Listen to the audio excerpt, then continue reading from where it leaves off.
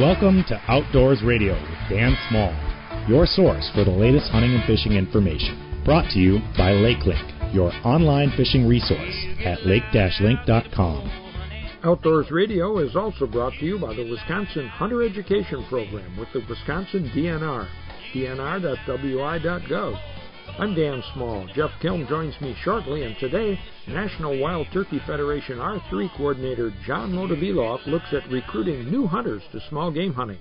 Mike Miller of Remy Battery offers advice for winter battery maintenance, and we'll take a look at the Capital City Muskies Inc. chapter, Virtual Muskie University, coming to a screen near you in March and April. All that and more straight ahead on Outdoors Radio. Time now for the Madison Outdoors Report. You hear this special feature every week at this time on WTSO, the Big 1070, and it's streamed on demand on LakeLink and wherever you get your podcasts. And joining us once again is Gene Dellinger. He's proprietor of DNS Bait and Tackle on Northport Drive in Madison. His website is dsbait.com, and you can find him on Facebook at DS Bait and Tackle. And be sure to check out his weekly fishing report, which he posts pretty much every Friday. Well, Gene, thanks for joining us again. You bet. Thanks for having us. Well, now, unlike some businesses that had to close, you've been pretty much open throughout the pandemic, and you've been busy, haven't you? Yeah, we actually were closed for about 3.5 weeks or so right at the beginning, but then since we reopened, which was probably a couple weeks prior to the opener in May there. Yeah. It's been good for our business. Yeah, and I'm hearing that across the outdoor industry. More people are fishing, hunting, getting outside, unfortunately, because some of them are laid off, but also because there aren't other things to do where, businesses are closed, but the outdoors is open. Yeah, no, all summer I was hearing boat purchases and RV purchases, and I was starting to wonder just how impulsive are we as people. Yeah. Well, now that people have all that stuff, they're out using their ice fishing gear anyway. How is the fishing in the Madison area? We've been fortunate enough to have, fair amount of ice coverage for, a couple, 3-4 weeks now, but the fishing itself, I would have to say, has been somewhat marginal as the winter has progressed. It's not that it's been terrible. It's not that you can't go catch some fish, but I would have to say it's not been typical. There's been some good pike fishing on Mendota, but that seems to have gotten a lot tougher here lately. Lake Monona, the Monona Bay Triangle area, which is typically a go-to spot just about every ice fishing season, is still kind of a go-to spot, but the fishing has been marginal. There's some nice bluegills in there and even some big ones, but most of the guys are struggling to put together a number of fish on most days. Now, is that partly a function of so many people out on the ice moving around, maybe, scaring the fish? It may be that. The bite, that I've been hearing the same type of situation on a lot of different bodies of water. Mm-hmm. So usually a lot of different bodies of waters don't have, the only thing they have in common generally would be a weather pattern or a moon phase or something like that. So I'm assuming that some of it's going to be weather related. Maybe that's going to change here now that we've got a cold front coming through. But I think most of the guys I've been talking to have, for the most part, have been a little disappointed with the fishing this winter thus far, other than a few hot spots like over in Mississippi, a few areas there. Petenwell, I think, has been okay. Puckaway, I know, has been attracting quite a bit of attention for some bluegills up there. But I think they still have some marginal ice conditions there also. Yeah. What are you hearing about Waubesa? Anything? Some smaller perch out on the lake, for the most part, maybe a few decent ones, but smaller ones. The bluegill bite, from what I hear, has been tough. A few pike, a few walleyes, but nothing outstanding. Mud Lake has had a decent bluegill bite for a week or two, and now it's been a little bit of a struggle. So, unfortunately, I just don't have a lot to brag about, but there is a sufficient amount of ice to get out, and you do have the potential to catch some fish. Yeah. One of my friends was out in Mendota perch fishing the other day, and he said it was slow, but he caught some fish. I don't know how many he ended up with. And he was in 30 feet of water, which is, I don't think that's weed line edge, and it's certainly not the deep basin yet. What's going on there? I don't know. I would like to say that that's something that occurs fairly regularly early in the season, but very few people capitalize on it. I don't know. I hear it every season. I'll hear somebody that catches some fish in that 30 foot of water, but traditionally most of the guys are going to be out, deeper than that, 50, 60, even 70 foot of water as the winter goes on. Yeah, yeah. And those fish tend to, they're sometimes on bottom, but a lot of times they're suspended, even yards off bottom, aren't they? Oh yeah, sometimes in good years I've seen them where they're just 4 or 5 feet underneath the ice, even in 70 feet of water. Uh huh. Are they? What are they doing there? Are they feeding on? They're feeding. Yeah. They're feeding. There's plankton, there's old plankton, or sure. I know a lot of guys just refer to it as water lice, but it's some sort of a organism that suspends in the water column, and it does so in such sufficient numbers that it attracts the perch bite to it anyway. Yeah, but then those on the bottom are feeding on those little red worms, right? Yeah, little red worms, bloodworms as they call them, or some other stuff that's hatching out of the mud. You can usually tell a fish that's been feeding in the mud because they'll be a little bloody under the fins a little bit and under the scales a little bit, and they get some parasites or something when they spend a lot of time down in the mud. Now, if people are releasing fish that they catch that deep, that can be a problem, can it? That's generally a problem. I would advise against that. I mean, people do their own thing. It's their fish. They can do what they want. But generally, when you're catching fish out of deep water, you have done enough damage to that fish that it's not going to survive. Yeah. Okay. If somebody stops in today and says, I want to go out and I want to catch some panfish, what are you going to send them out the door with? Some spikes or wax worms, maybe some plastics. The bluegill guys have been having some luck with plastics, but it's been an array, really. Every day it's something a little bit different because nothing's really hot. But like I said, it'd be spikes, wax worms, and if they like to fish plastics or they know how to fish plastics, they should take some with them. Yeah. Okay. Are you selling a lot of rods and reels, or people mostly have that and they're just buying terminal tackle? Actually, it's a little bit of everything. I probably sold more rod combos this year than I did last winter already, so that's kind of interesting, to be honest. So. Okay. Do you see anybody using those little palm rods that the Europeans use? No. You don't have that? I don't. Yeah, okay. No. So what? Your bait selection good? I think the only use for that rod really is in a sight fishing situation where you're in a dark tent, you're looking down the hole, and you need to have something that's small so that you can look right down the hole with it. I mean, I see that as a viable use for a piece of equipment like that, but otherwise I don't see a use for it. Okay. Are there any really new items that have come on the market this year for ice fishing that people should know about? I don't think anything that stands out. Oh, well, there's one that has taken the market pretty good as far as augers go. StrikeMaster came out with a new 24-volt electric auger, and that's been a very hot seller. As a matter of fact, if you want one, wherever you see it, you better buy it because they're all sold out everywhere. Yeah, cool. Okay, and you've got bait. You've got all the bait people. Oh, yeah, no, we've got plenty of bait here. All right. Yeah. And your hours?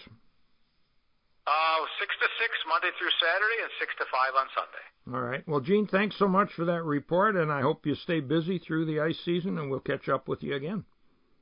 Sounds good. Gene Dellinger with the Madison Outdoors Report. You can find him on Facebook, DS Bait and Tackle, and on the web at dsbait.com. I'm Dan Small, more Outdoors Radio right after this. Here's our message from our friends at Remy Battery in Milwaukee, Escanaba, and Houghton. Times are tough, but we as a community are tougher. From the Great Depression to World War II to the Great Recession, Remy Battery has seen a fair share of rough times since 1931 when their family-owned business opened. Remy is deemed by the federal government as an essential business, being one of the government's trusted suppliers. That's great news for the government, but even better news for you.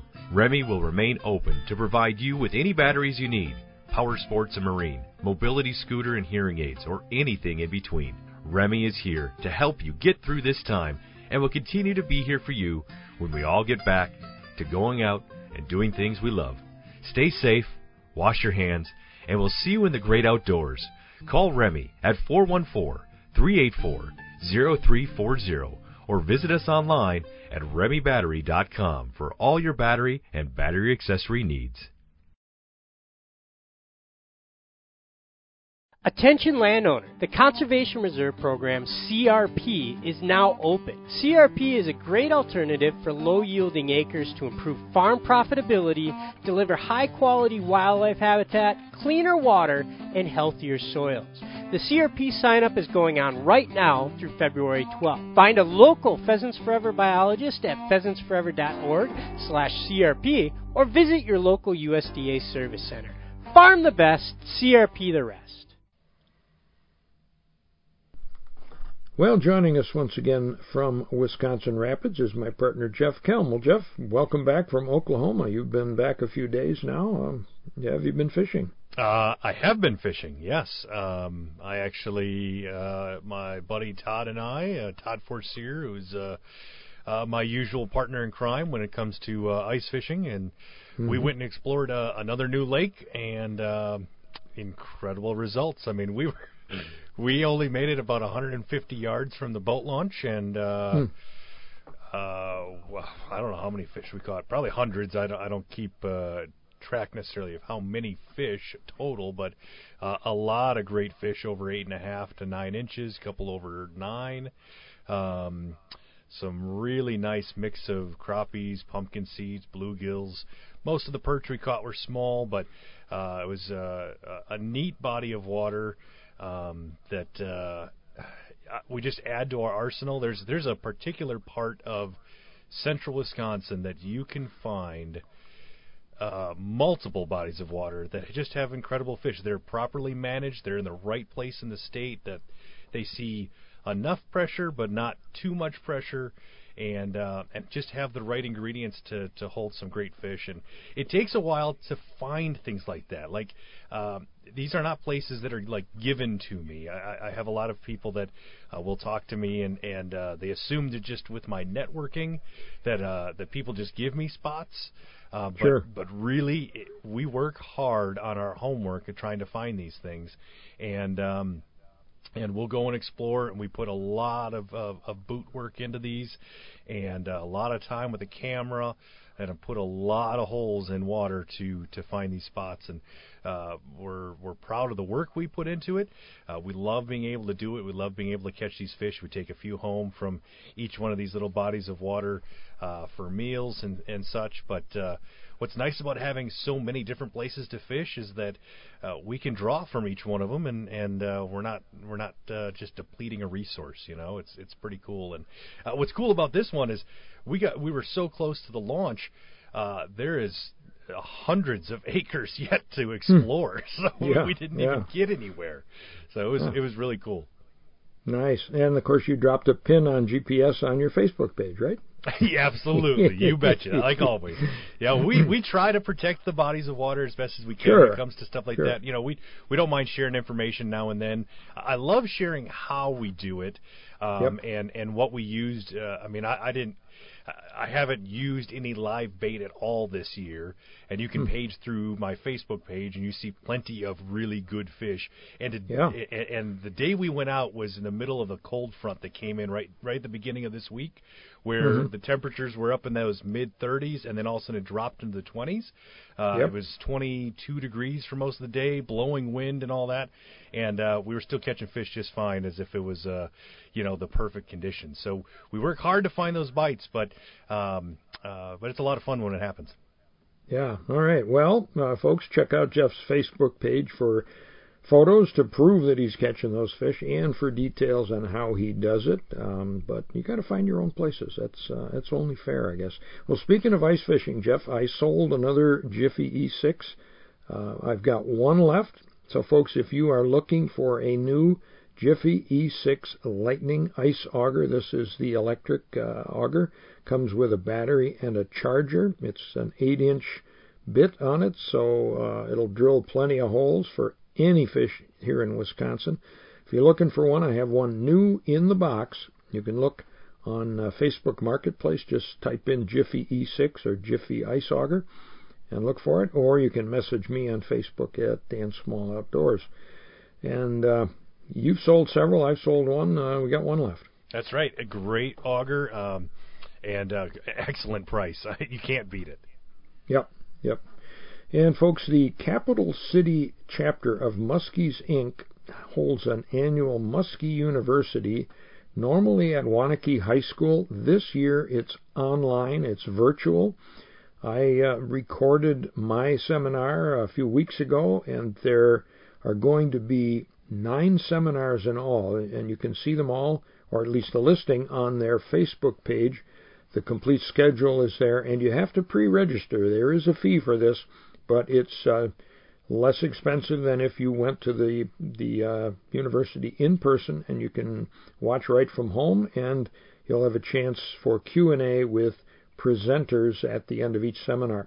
The dates are March 20th, 20th, and 27th, and April 3rd, and those are all Saturdays, and there are 3 per day on each of those days, and I'm doing my muskie fly fishing. I think I'm the last one on the last day. I'm April 3rd at 1:10 p.m., and you'll find a link to that on my Facebook page if you can't find Capital City Muskies Inc. Facebook page. And a new Facebook friend of mine, Muskie Fool Fly Fishing Company, they're going to offer a discount to folks who sign up for that Muskie seminar. They're working on details of that right now. So I'm excited about it. I'm looking forward to it and hope a lot of folks attend.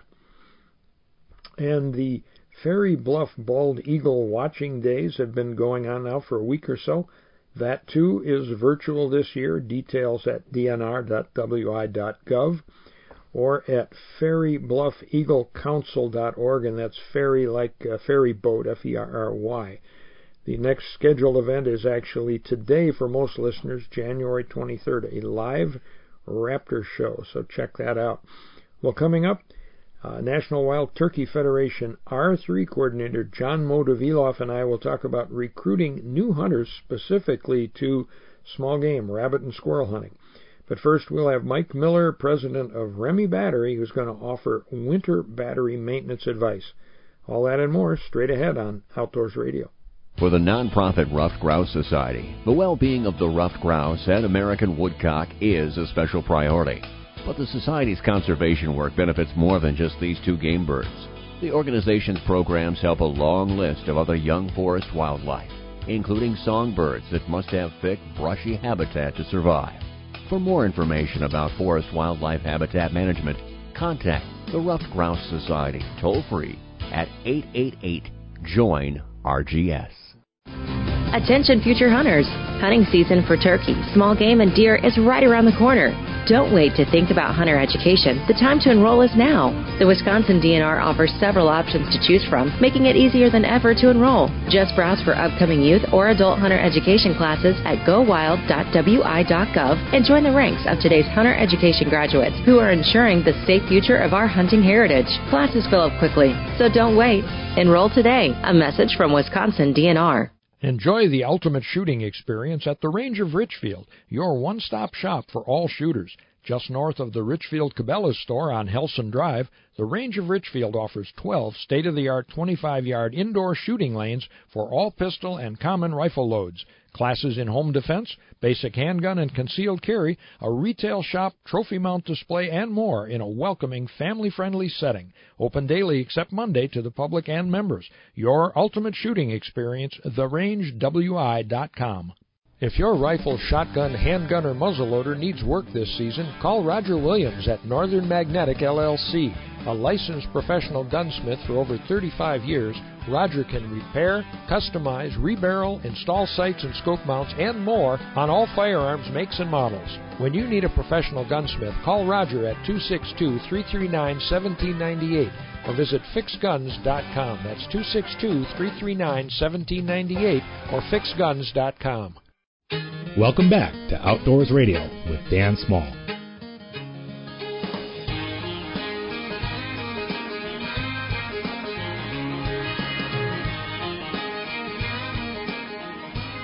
Thanks for joining us on Outdoors Radio. I'm Dan Small. If you're ever in a car or motorcycle accident and need help, call Hupy and Abraham, named Best Personal Injury Law Firm by the Wisconsin Law Journal year after year.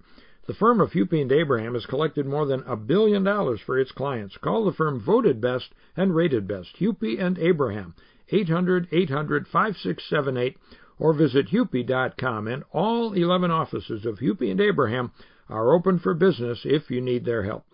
Well, joining us once again is Mike Miller. He's president of Remy Battery in Milwaukee and the UP of Michigan. That's in Houghton, isn't it, Mike, the other store? We have a location both in Houghton as well as Escanaba. Ah, okay, so 2 stores in the UP. Very good. Well, thanks for joining us again. Well, I'm very glad to be here, Dan. Thanks for inviting me. You bet. Now, winter time is a time when, if batteries are going to go bad, in my experience, this is when it happens. What advice have you got for batteries that are sitting idle? So, like a lawn tractor that I'm not using, or a car that I only drive in the summer. What's your advice for maintaining those batteries in good condition? Yeah, absolutely, Dan. Seasonal equipment, it's always a challenge. You put it away, and you want to do that maintenance at the end of the season to that seasonal equipment. And batteries are no different. You want to make sure that the battery, when the equipment gets put away, that battery is at a full state of charge before it gets put away. But more importantly, what you want to do is check that state of charge throughout the winter season and give it a maintenance charge on a regular basis. We typically recommend about once a month to once every other month, because a battery that's in storage naturally discharges, and that's a natural process that happens, natural chemical reaction that happens within the battery. And at room temperature, it naturally discharges at roughly about 1% per day. So after a month, your battery is going to be roughly about 30% discharge. If it sits for 3 months, it's going to be completely discharged. Mm-hmm. And when that battery sits in a completely discharged state, you can significantly shorten the life of the battery. So, like I said, we recommend giving you any batteries on any of your seasonal equipment a maintenance charge at least once a month. Okay. All right. Okay. Well, how about active equipment like snowmobile, ATV, Well, active equipment, Dan, that's pretty easy. If you're using it on a regular basis, the vehicle is going to keep that battery up to a full state of charge. But obviously before you take that equipment out, if it's seasonal equipment like what you were saying, like a snowmobile, you're going to probably want to at least get that battery tested before you go out and hit the trails. The last thing you want to do is go out there, have fun on your snowmobile, and be stuck out in the woods someplace without it starting. Yeah. Yeah, I'd hate to be halfway between Houghton and Escanaba, for instance. Yeah. Yeah, it can be a challenge, or you make a stop and you can't start someplace. Yeah. It becomes a little bit of a challenge. Now, what about these quick charge or quick start packs? You sell those as well, don't you? Yeah, booster packs. We sell a full line of jumper cables and booster packs. Everything for booster cables from small equipment all the way up to very large equipment. And we also custom build battery cables, so we can custom build jumper cables. And we have a lot of tow trucks and service vehicles come in and have us custom jumper cables for them. Uh-huh. But yeah, the industry people have really moved towards the starter packs, like a little jump start pack. And there's several different kinds out there. There's a traditional jumper pack that's been around for about 20 to 30 years now, which basically has a couple of cables coming off of it and some circuitry inside and a lead acid battery. And those packs usually, you can find them with lights on them or inverters or even the air compressors on them.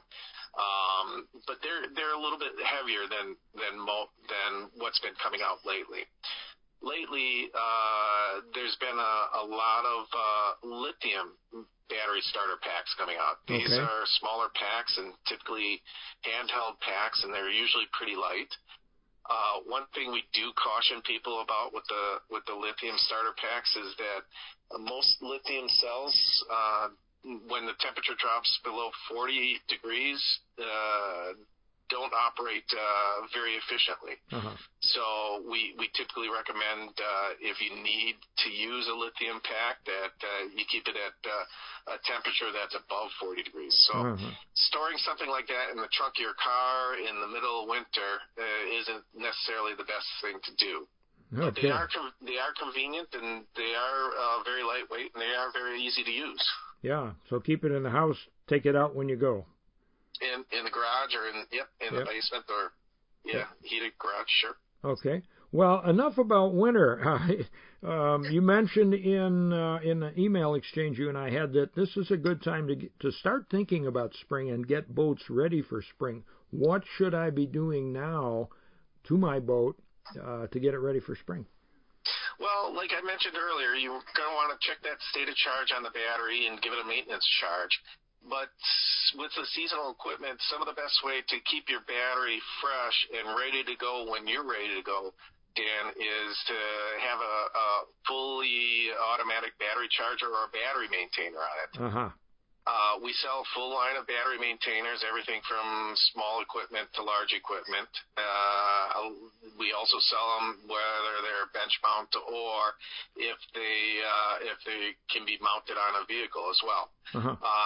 So we are running a little bit of a sale now. Supplies are limited. We've got a little bit of a closeout going on a 2-bank charger, perfect for a boat.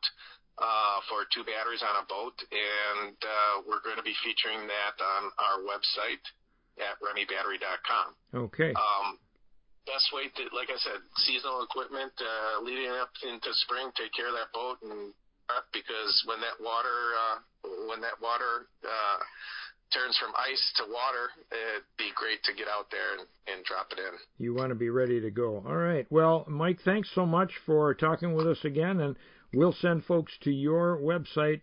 Folks, that's remybattery.com for information on that sale on the dual bank onboard charger for boats and all the other batteries and accessories that they sell. Mike, thanks so much. Dan, you have a great time, and stay warm out there on the ice. We will.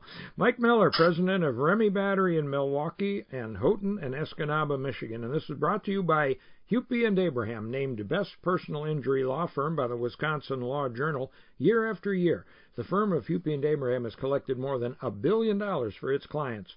Call the firm voted best and rated best. Hupy and Abraham, 800-800-5678, or visit hupy.com. And all 11 offices of Hupy and Abraham are open for business if you need their help. I'm Dan Small. More Outdoors Radio right after this. Welcome back to your source for the latest hunting and fishing information. Outdoors Radio with Dan Small.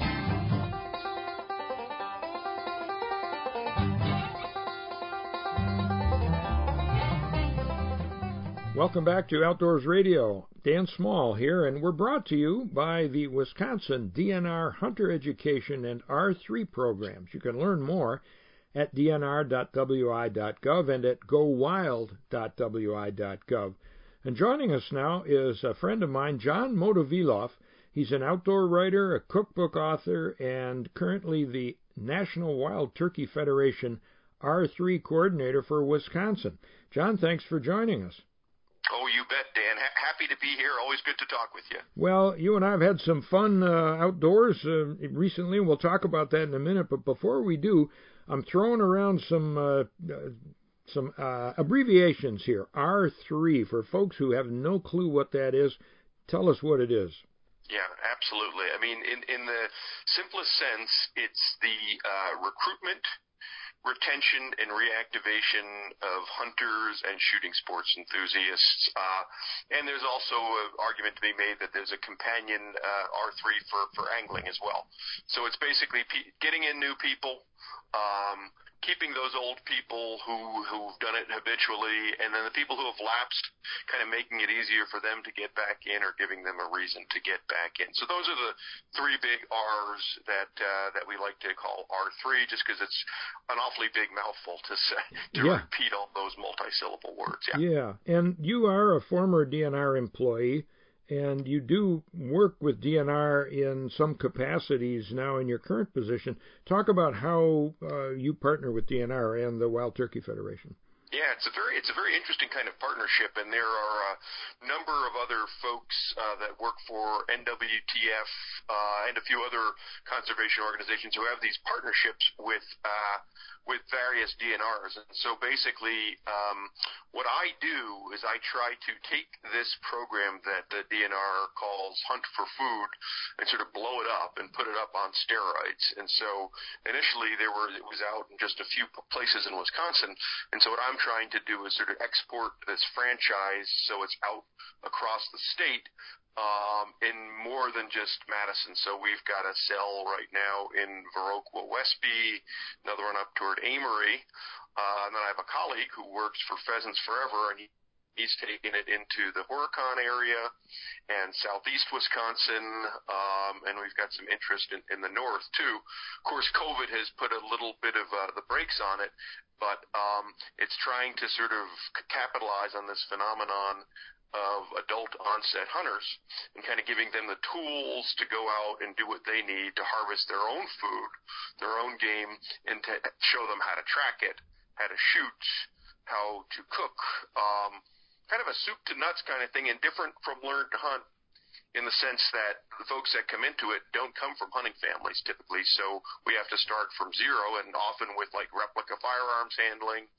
the Tab K rules, very basic stuff, and then, what is scouting? What is gear? What do you bring on a hunt? So it's all of these things. And that's really the lion's share of my work with DNR. And also kind of when COVID things were, prior to COVID, also worked on a mentor training program, and then still do a bunch of communication work for them. So kind of writing and outreach and that kind of thing. Yeah. So it's a unique partnership. Yeah, it's a very interesting one, and I've been involved with you in a couple of events too. Now, because of COVID, you've gone virtual with some of your activities, haven't you? Yeah, we have. In fact, Dan, last Tuesday we did a virtual small game hunting class. We had about 20 folks join in, and essentially we sort of cooked down the content that we typically do in a class. And we kind of did a brief version, and then we're going to send them home with some resources, sort of like a cheat sheet for hunting rabbits, cheat sheet for hunting squirrels, regulations, and of course they can kind of follow up with the instructors. But it was a neat, diverse group. We had myself, the Pheasants Forever R3 guy, Peggy Farrell from Becoming an Outdoors Woman, fellow from Backcountry Hunters and Anglers, and then another individual from Color in the Outdoors, which is organization for outreach for bringing the outdoors to people who normally maybe don't get as big of a share. So it was a great group, very lively discussion, and I'll tell you, we struggled. We got the content in 2 hours, but it was busy. Wow. Are you doing another one? You got another one planned? Yeah, we have. I don't have a date for it, but we're going to be hitting ice fishing, and then we're going to be moving on to turkey hunting after that. But maybe you and I can connect on that front and check, because we definitely plan to give something, some kind of instruction for folks, because there sure is a lot of interest out there, and it's just very difficult to do it safely and in person now. Yeah, and we'll definitely talk about it ahead of time to let people know as soon as you have some dates. Well, I mentioned that you and I work together. Now, I worked with you and a videographer I've worked with before from Madison, and we were working with some new hunters, or relatively new hunters, doing a small game hunt. It ended up basically being a rabbit hunt, and a video that I guess the Wild Turkey Federation is going to use to help promote this very thing, small game hunting, right? Yeah, absolutely.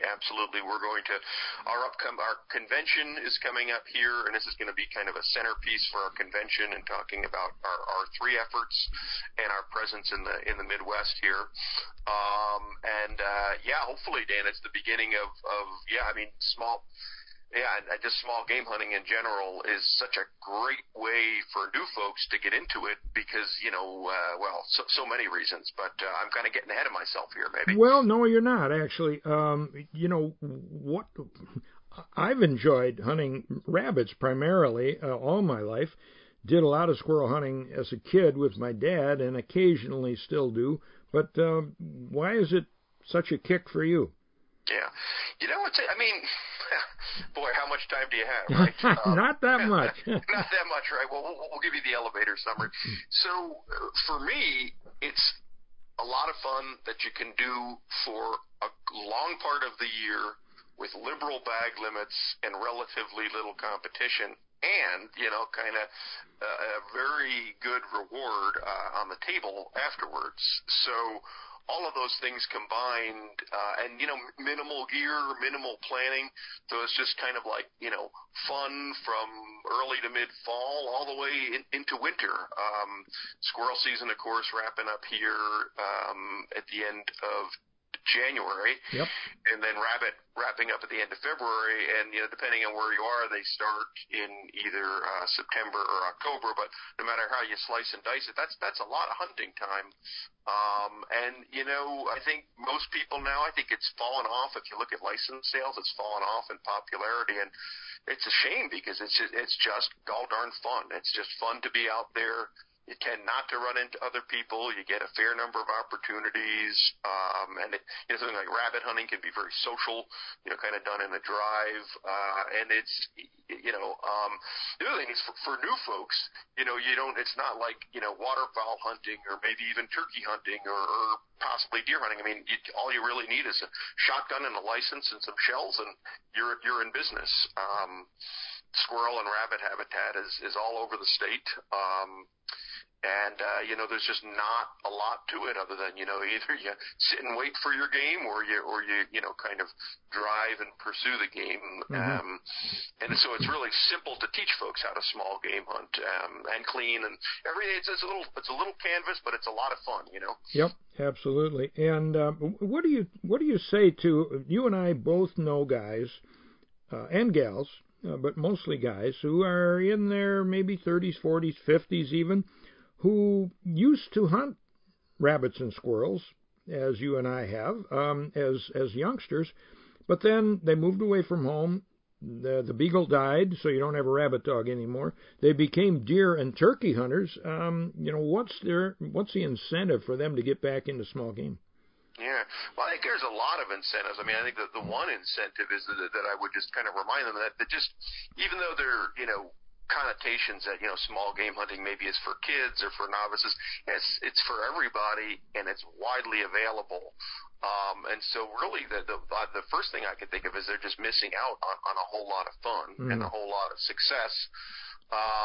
And I guess the other thing is you can do it with a beagle, or you can do it with a group of folks, but you can just as easily go out there on your own, spur of the moment, you know, break up the winter blues. I mean, you know, you're looking at outside, it's cloudy in Wisconsin, you know, the ice isn't great on all the places, but you can sure chase rabbits and sure chase squirrels. So it's a good kind of filler activity, and it's simple. So I would say they're missing out, and it would also fit into that piece that I like to call, you know, retention or reactivation, where people are in the funnel. But they kind of need something to keep them going or to restart them, and I would encourage those folks to pick up the old 22, pick up the old, you know, double barrel single gauge, and head to the rabbit or the squirrel woods. And you know, gosh, if they haven't done it for a while, they're probably even eligible for the first time buyer's license, which you get after 10 years. So there's a lot that they stand to get by going out. Not to mention, you know, rabbit gumbo and squirrel pot pie and all that good stuff. Well, let me hold you there for just a minute, John. We still got more to talk about, but I got to take a break here. So hold on, and we'll be back with more. Folks, I'm talking with John Motoviloff. We'll be back after this. Here's our message from our friends at Remy Battery in Milwaukee, Escanaba, and Houghton. Times are tough, but we as a community are tougher. From the Great Depression to World War II to the Great Recession, Remy Battery has seen a fair share of rough times since 1931, when their family-owned business opened. Remy is deemed by the federal government as an essential business, being one of the government's trusted suppliers. That's great news for the government, but even better news for you. Remy will remain open to provide you with any batteries you need. power sports and marine, mobility scooter and hearing aids, or anything in between, Remy is here to help you get through this time and will continue to be here for you when we all get back to going out and doing things we love. Stay safe, wash your hands, and we'll see you in the great outdoors. Call Remy at 414-384-0340 or visit us online at remybattery.com for all your battery and battery accessory needs. Attention landowner, the Conservation Reserve Program, CRP, is now open. CRP is a great alternative for low-yielding acres to improve farm profitability, deliver high-quality wildlife habitat, cleaner water, and healthier soils. The CRP sign-up is going on right now through February 12th. Find a local Pheasants Forever biologist at pheasantsforever.org/CRP or visit your local USDA service center. Farm the best, CRP the rest. If your rifle, shotgun, handgun, or muzzleloader needs work this season, call Roger Williams at Northern Magnetic LLC. A licensed professional gunsmith for over 35 years, Roger can repair, customize, rebarrel, install sights and scope mounts, and more on all firearms makes and models. When you need a professional gunsmith, call Roger at 262-339-1798 or visit fixguns.com. That's 262-339-1798 or fixguns.com. Welcome back to Outdoors Radio with Dan Small.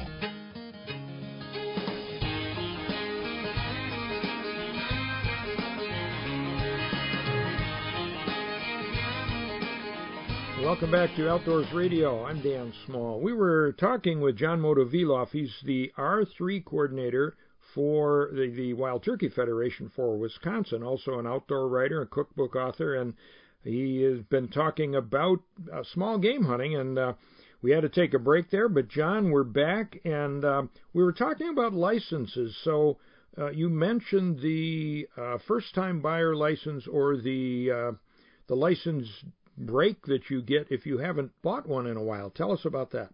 Yeah, you bet. So that reduces the license to $5, and that would definitely be in like the kind of the reactivation category. So instead of giving you an incentive to get back in, and the incentive is in the form of a reduced license, and you of course get that these days. You can go to a licensed outfit like Fleet Farm or whatever, but you could just as easily go to Go Wild and buy it online, and in fact that's easier, gives you more spontaneity, and if you want a social distance, it allows you to do that too. But that's probably how I would encourage folks, just because it's just a lot easier, and one click and you're pretty well through it.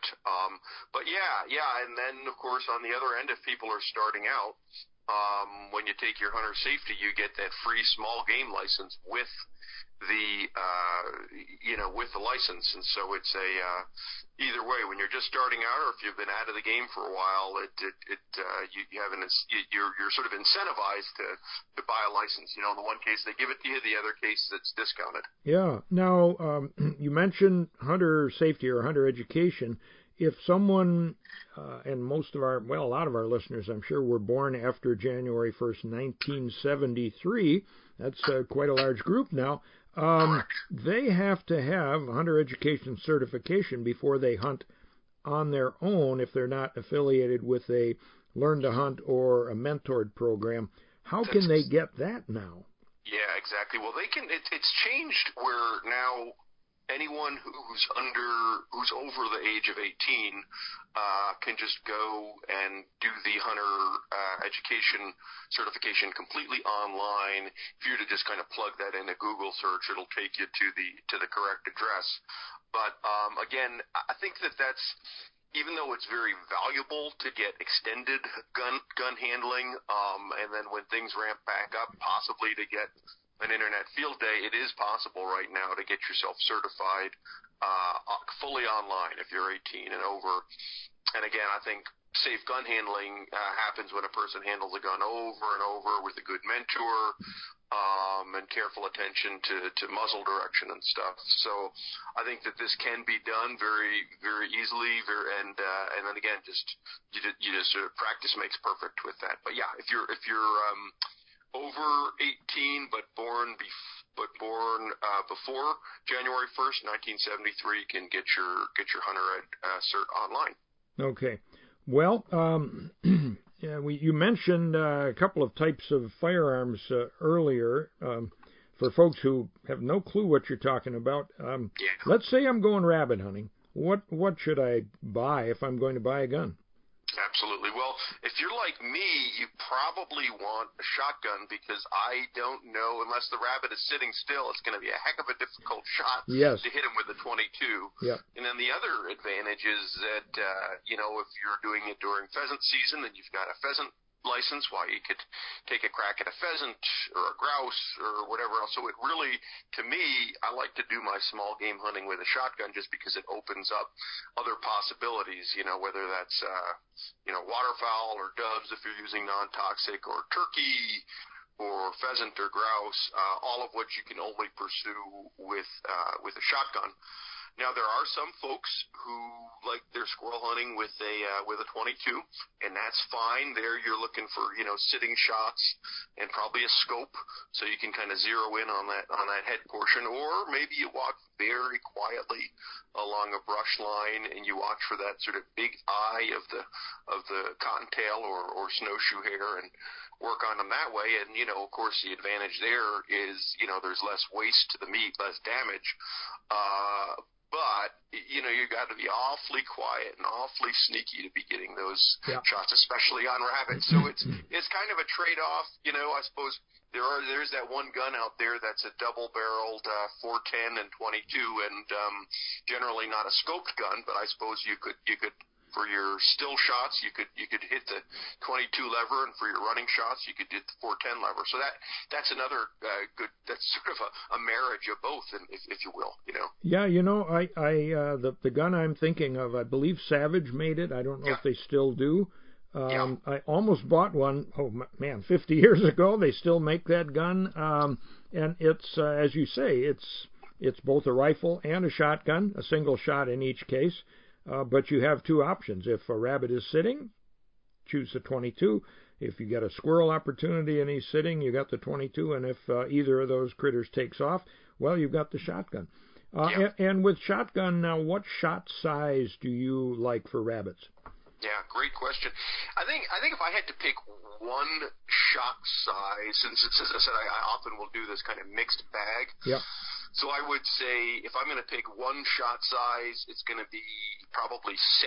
Mm-hmm. And there, kind of gets to the hot, tough hide of the squirrel, got enough punch to get through the rabbit, and then let's say, a pheasant gets up close, you could work on a pheasant with it, within close range with the 6 shot. Sure. And, certainly it'd handle a grouse.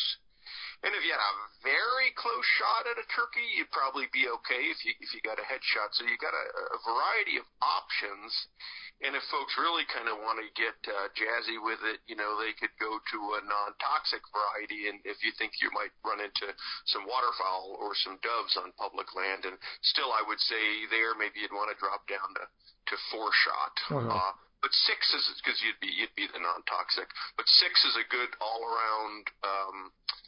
Small game load to use. That's generally what I use. Yep. Yeah.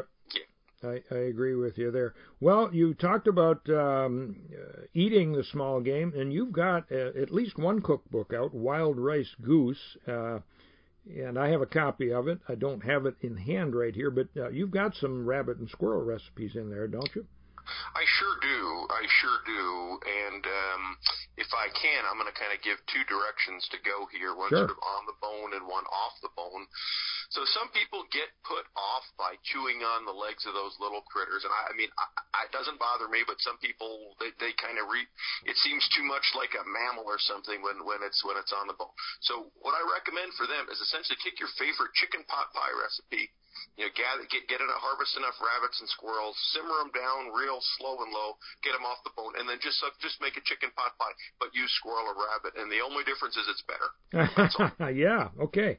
It's just better, Yeah. And then the other one that I made last time that I shot a rabbit, which was I think about a week ago, was I made like a rabbit creole.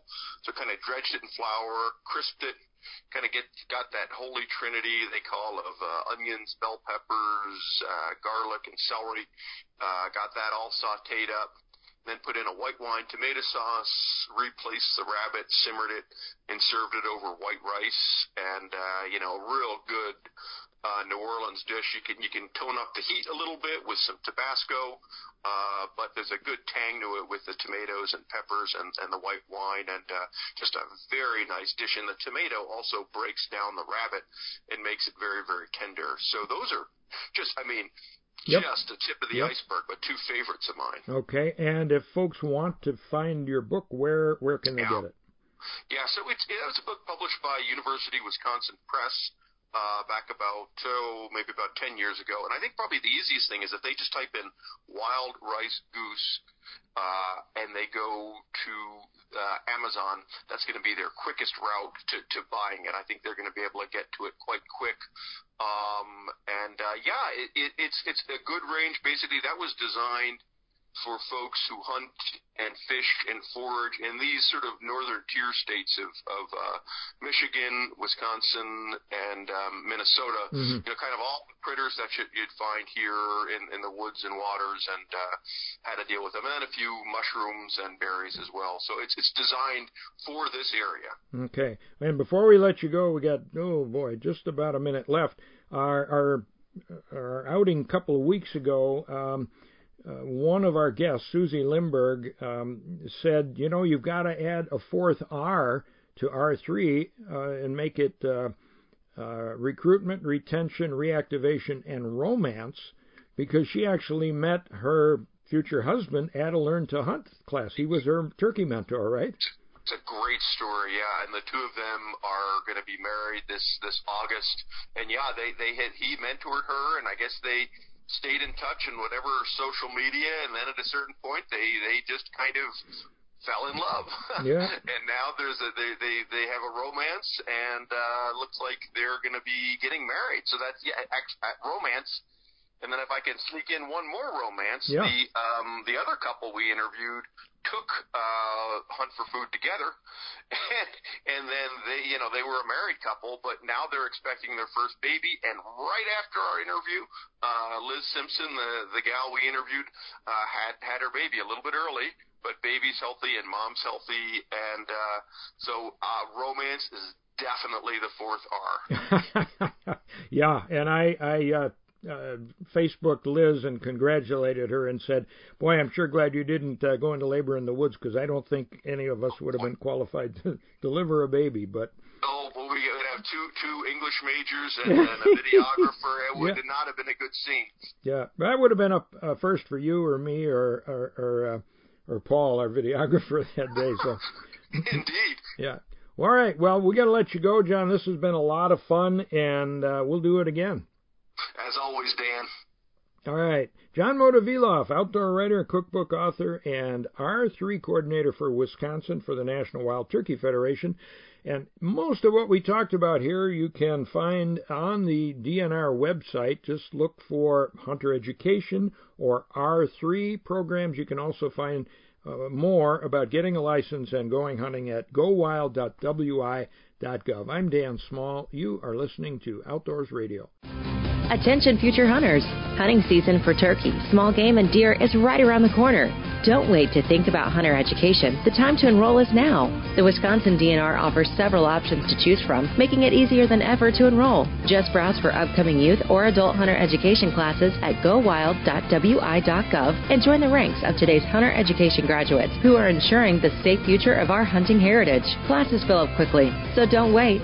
Enroll today. A message from Wisconsin DNR. For the nonprofit Ruffed Grouse Society, the well-being of the ruffed grouse and American woodcock is a special priority. But the Society's conservation work benefits more than just these two game birds. The organization's programs help a long list of other young forest wildlife, including songbirds that must have thick, brushy habitat to survive. For more information about forest wildlife habitat management, contact the Ruffed Grouse Society toll-free at 888-JOIN-RGS. Attention landowner, the Conservation Reserve Program, CRP, is now open. CRP is a great alternative for low-yielding acres to improve farm profitability, deliver high-quality wildlife habitat, cleaner water, and healthier soils. The CRP sign-up is going on right now through February 12th. Find a local Pheasants Forever biologist at pheasantsforever.org/CRP or visit your local USDA service center. Farm the best, CRP the rest. Welcome back to your source for the latest hunting and fishing information. Outdoors Radio with Dan Small.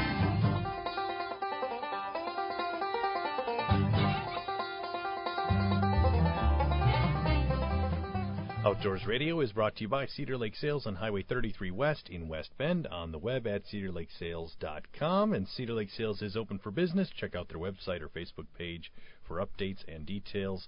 They're getting ready for spring, Dan. I mean, we're not that far away, right? That's right, and they have a boat show. The Milwaukee Boat Show has been canceled for this year, but Cedar Lake Sales is holding their own in-house boat show. It starts this weekend, so January 22nd is the start, and then it runs through the 31st. They've got some great deals, and they say better deals at their show than at the boat show. So check out their Facebook page, Cedar Lake Sales, and hours are Monday through Friday 9 to 7, Saturday 9 to 5, Sunday 11 to 3. And if you happen to miss Outdoor Wisconsin, any episodes, you can watch them from the past several seasons at MilwaukeePBS.org, and you'll also find the deer show on there, Deer Hunt Wisconsin 2020. If you missed anything on today's radio show, you can go back and listen to us on LakeLink, lake-link.com, and then go to their outdoor radio page, and you can listen to this show, past shows up to about a year. You can download them and take them with you wherever you go. You can find Dan on social media by following him at Dan Small Outdoors, and you can follow me at Hardwater Jeff. I mentioned it earlier, but again, the Capital City chapter of Muskies, Inc., Muskie University, is virtual this year. Go to their Facebook page or my Facebook page for details. There are 3 sessions, 3 seminars each day in March and April, and I've got a fly fishing seminar April 3rd at 1:10 p.m. And the DNR is holding another virtual public meeting on the Wisconsin Walleye Management Plan, this one for Calumet, Fond du Lac, and Outagamie counties, also Winnebago counties, but we're talking about the Winnebago system. That's next Tuesday, January 26th, starting at 6:30 p.m. Pre-registration is required. It's free, but you got to register. Max Walter is the guy to talk to. max.wolter at wisconsin.gov, or you can check the walleye, keyword walleye management on the DNR website. And DNR is also seeking nominations for the Wisconsin Hunter Ethics Award. It recognizes a hunter whose action is symbolic of Wisconsin's hunting heritage. Jeff and I both know people who might qualify for this. You can nominate any licensed hunter based on his or her actions during the 2020 calendar year. Past recipients have returned lost gear, helped others find lost game, or assisted other hunters with a challenge of some kind. The deadline for nominations is February 19th, and you can find details on the DNR website, keywords Hunter Ethics. Our theme music is by Warren Nelson. You can hear more of his tunes at warrennelson.com, and you can even pick up his CD, Anglin' Wayne and the Trollers, which features our 2 theme songs. I'm Dan Small with Jeff Kelm. Well, next week I hope to have news on the Milwaukee Journal-Sentinel Sports Show, so you want to tune in for that. Well, Jeff, don't catch too many fish this week. Oh, I will try to limit myself, Dan. Yeah, I know you always do. At least you limit what you bring home. And folks, get outside this weekend. Join us again next week for Outdoors Radio.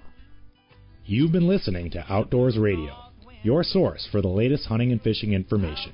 Find more Outdoors Radio online at dansmalloutdoors.com. Brought to you by LakeLink, your online fishing resource at lake-link.com. When my wrist gets a little chilly on the gunnel, when my lazy Ike is just too lazy to lure,